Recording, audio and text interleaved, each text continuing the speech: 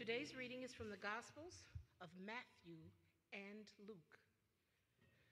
This is how the birth of Jesus the Messiah came about. His mother Mary was pledged to be married to Joseph, but before they came together, she was found to be pregnant through the Holy Spirit.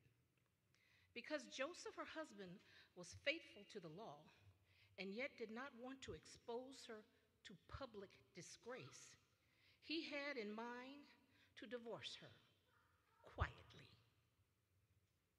But after he had considered this, an angel of the Lord appeared to him in a dream and said, "Joseph, son of David, do not be afraid to take Mary home as your wife, because what is conceived in her is from the Holy Spirit.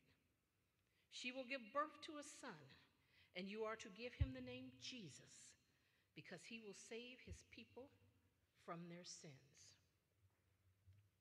In those days, Caesar Augustus issued a decree that a census should be taken of the entire Roman world.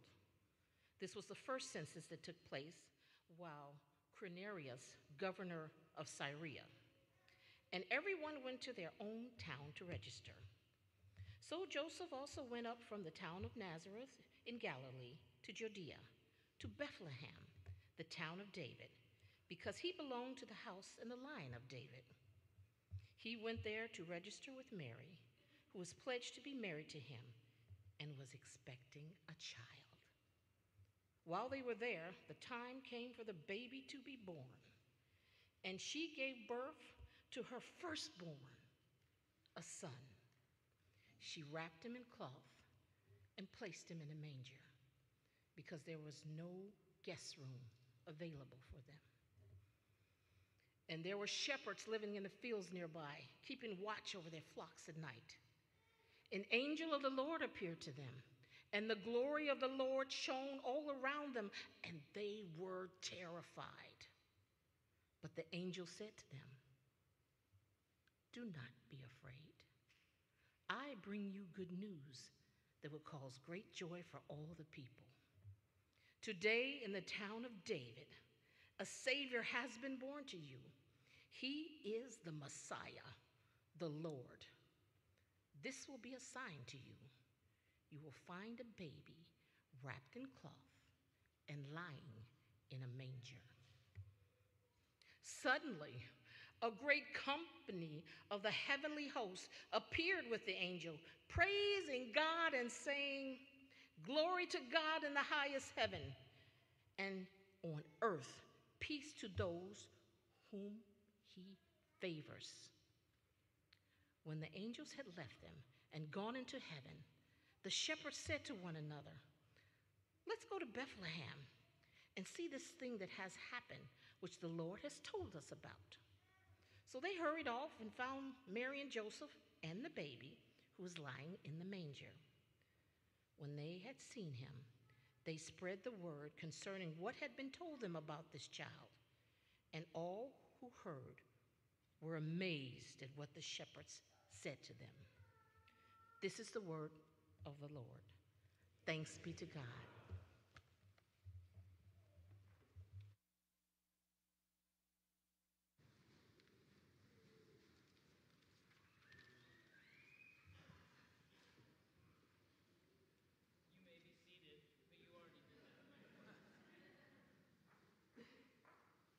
My name's Daniel Long. I'm one of the pastors here, and I'm not on. I think I'm unmuted, though. It says not muted. It's all right. You know what? I can talk loudly. You guys can hear me, right? All right. So I'm going to talk loudly, and then it's going to kick in, and then there we go. All right. It's good. Good work. You know, in a world...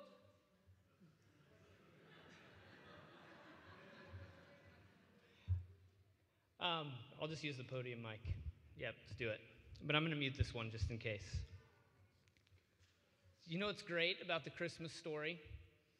They didn't have to deal with this. Like, there's just... and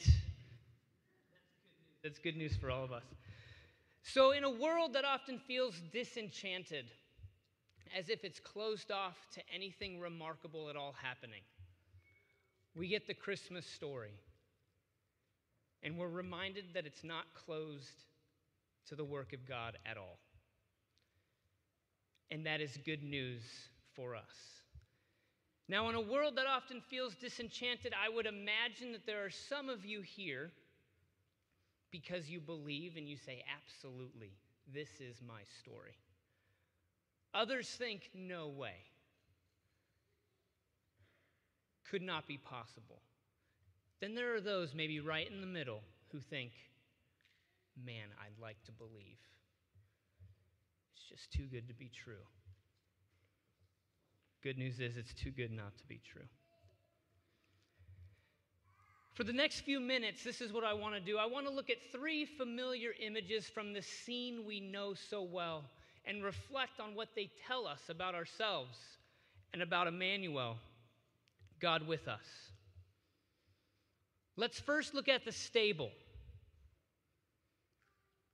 Now, it's not hard for us to find it because it's so central to our imaginations of what this story's about. But you go back, it wasn't easy to locate. You'd have to look for it in the dark, around the corner, on the edge of the story.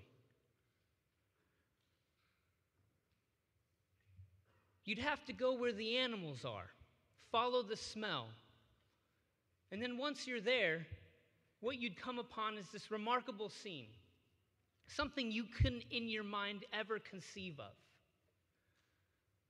Parents, a child, surrounded by the beasts of the earth. What is happening there? And why would anyone ever look in such an unsuspecting place for what the prophet Isaiah promised? The people who walked in darkness have seen a great light. Those who lived in a land of deep darkness, on them light has shined.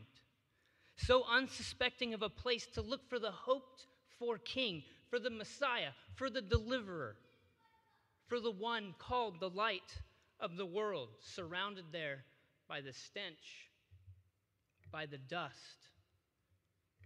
Yet right there is the mystery and the beauty of Christmas. That it's in the dark that the light shines.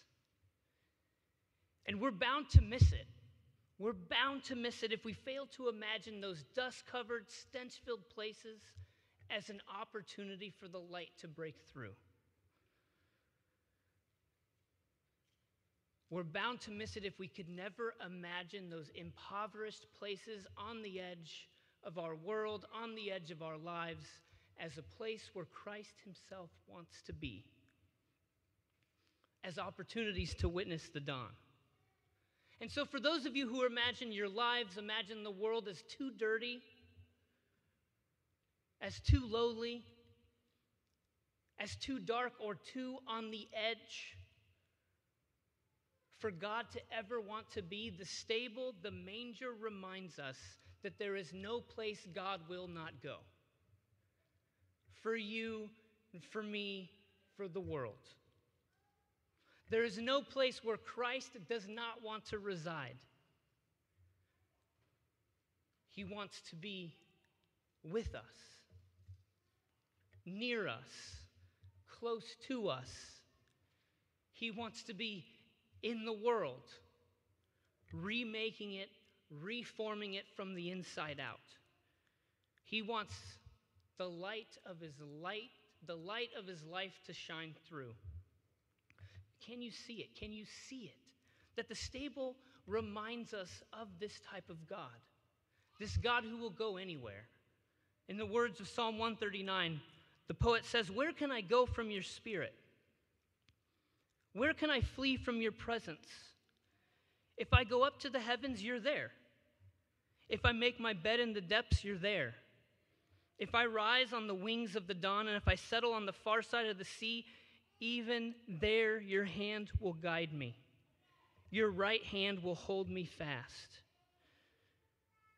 And if I say, which I think we all feel like saying sometimes, surely The darkness will hide me, and the light will become night around me.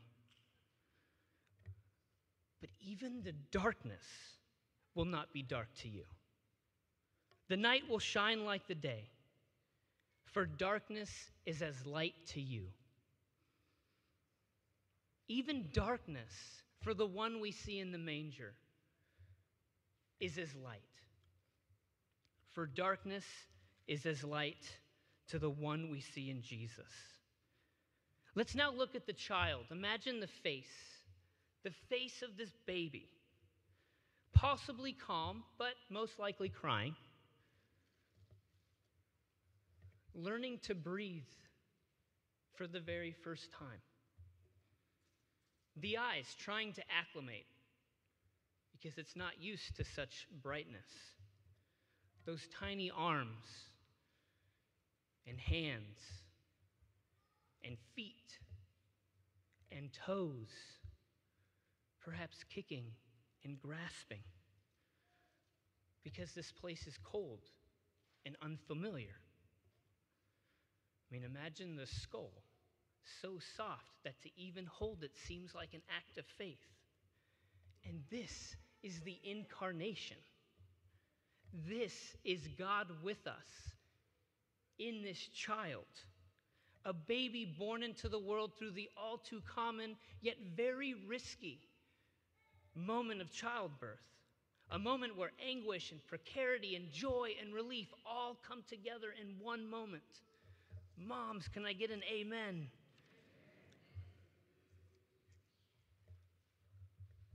What God is this that they would choose to enter the story in this way? That they would choose to take on our humanity with all of its extraordinary vulnerability and limitation. What type of God is this? I mean, can you see it in the child, in its face, that we come face to face with a love that does not insist on its own way, a love that cannot demand but must be received, coming humbly and gently into the world as a child.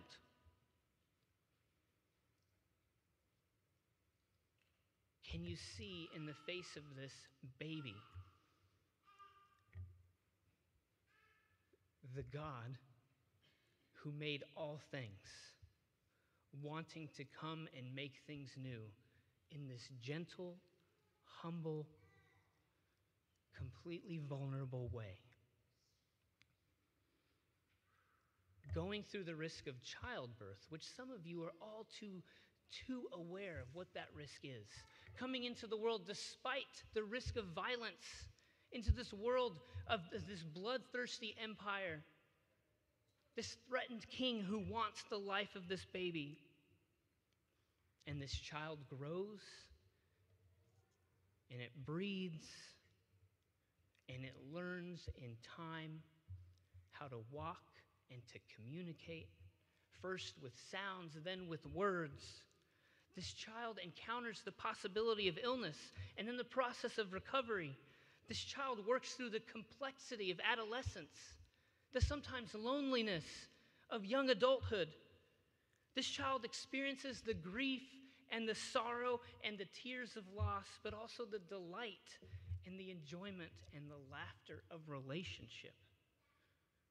I mean, this is a child that reveals the love of a God who knows us and who wants to get so desperately as humanly possible close to us. And I think if we're honest, that's a bit unnerving. It's a bit unnerving that God wants to get that close. An all too powerful, all too distant God. I know what to do with that type of God. I know what to do with that type of God, that when I see things wrong and I ask for him to do things and he doesn't, I can dismiss and deny and reject. But a God who comes to be with us, near us, know us. When we pray to that God, in the face of whatever comes our way, we have a God who says, I know, and I'm with you and I'm not going anywhere. That's a God that is sometimes hard to live with, that is sometimes hard for us to imagine. And that's why I think it's easier to imagine the God out there, very far away, not right here, with me and with you. We don't know what to do with a God who's determined to love us in this way. But see, the child reminds us that God refuses to love us abstractly. It's not what God wants to do. But sometimes it's a much safer prospect to be loved generally than to be loved specifically. For somebody to say, I love you, but then not know me is easier to receive than a person who knows me inside and out and says, I love you. To be fully known and to be fully loved, it is what we most want, and it is what we most resist. But God, being the type of God that he is, motivated by the type of love that he has, came to us and said, no, I'm going to be with you in it. All the way in it, all the way through it. I know, God says. And when God says that he loves the world, that is what God means when he says he loves.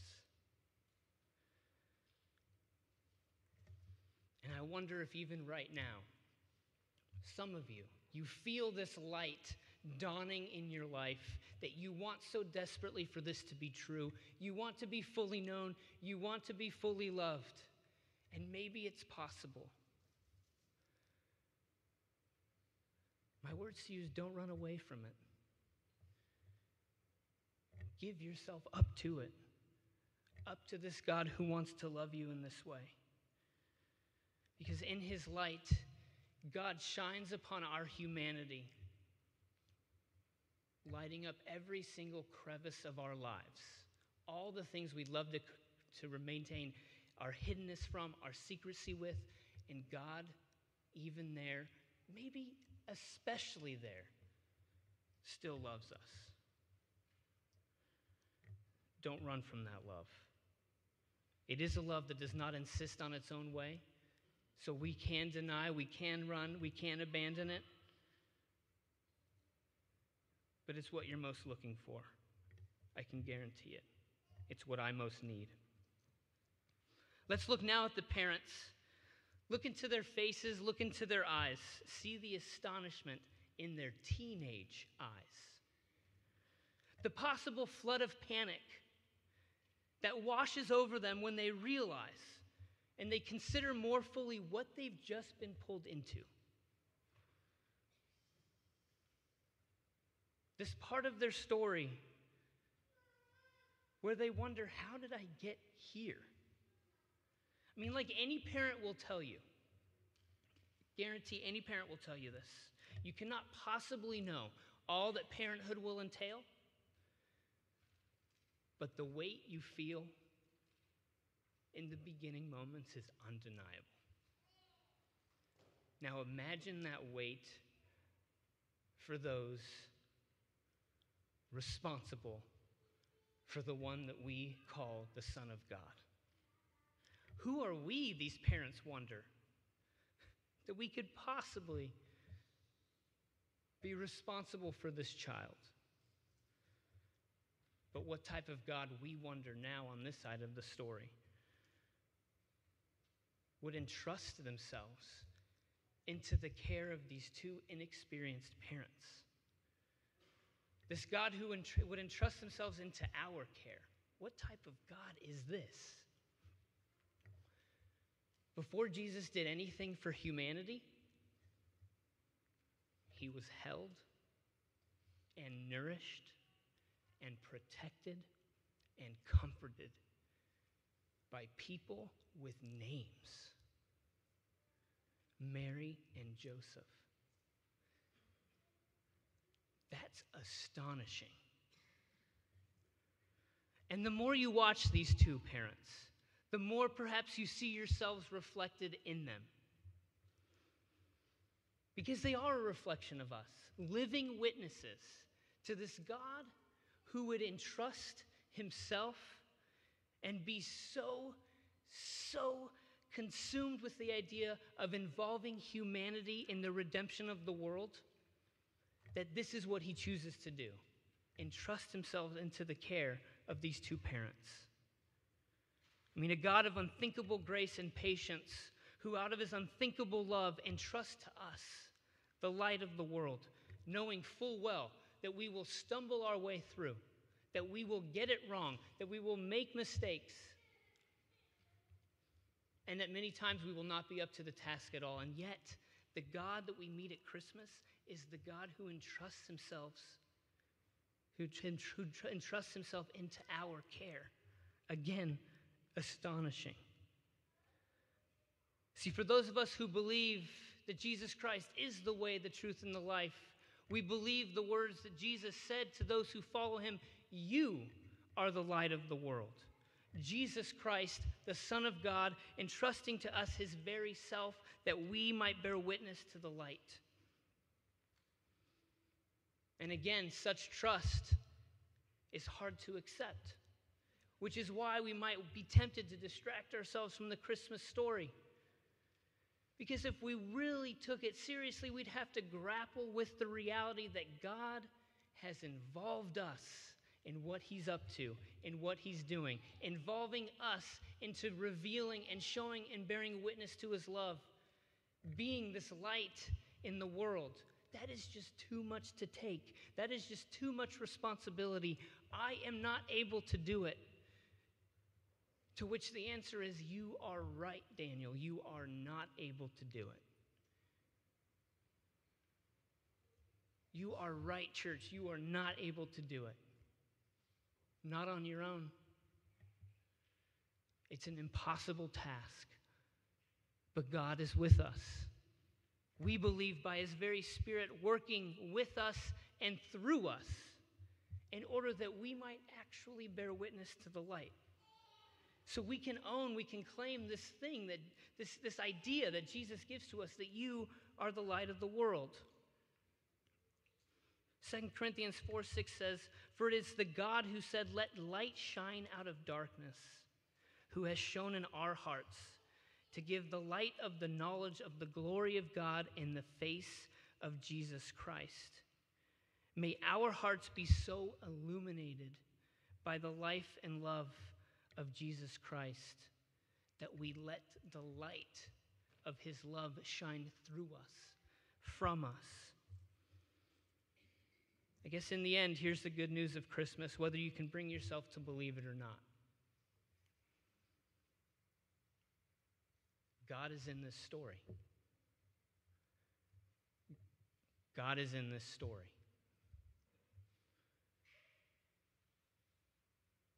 Not just the teller of the tale, not just the author, but in the very middle of it.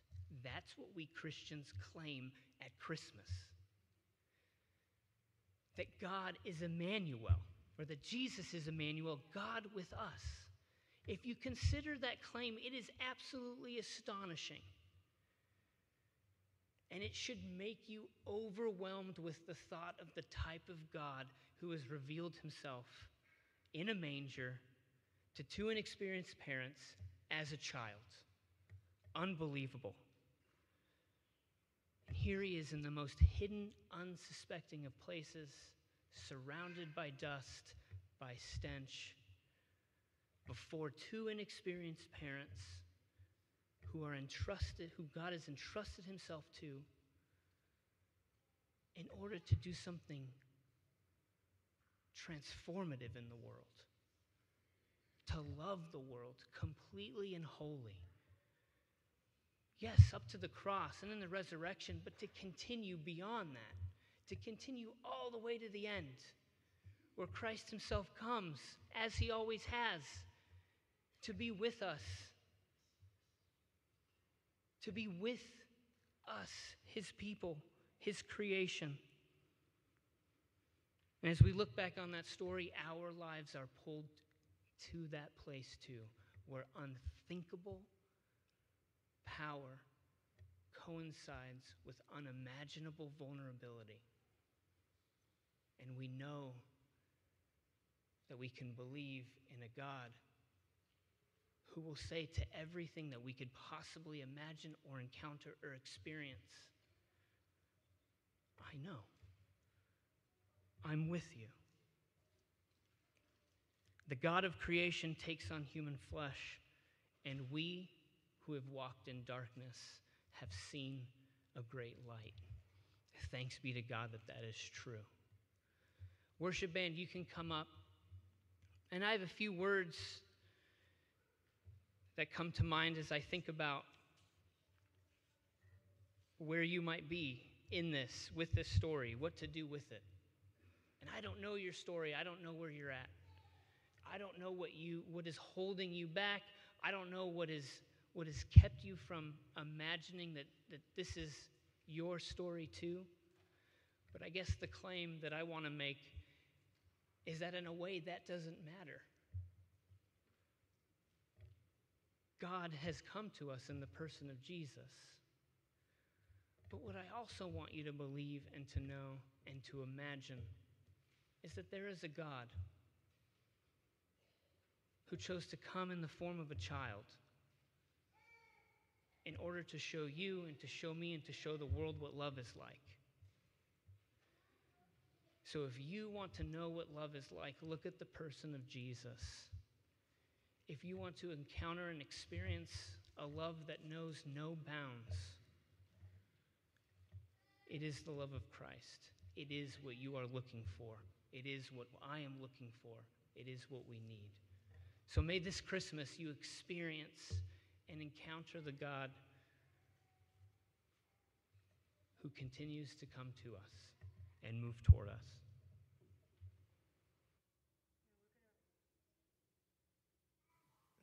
We're going to respond in a few different ways, and I just kind of want to add on to what Daniel just said. If you are hearing about this Jesus for the first time, or maybe it's for the nth time, and you're realizing, I don't actually know that Jesus that he's talking about, I would urge you, don't wait. Jesus came to give us freedom and to help us, show us how to live life to its fullest, to its most abundant. Why would you wait for that when you can have that tonight?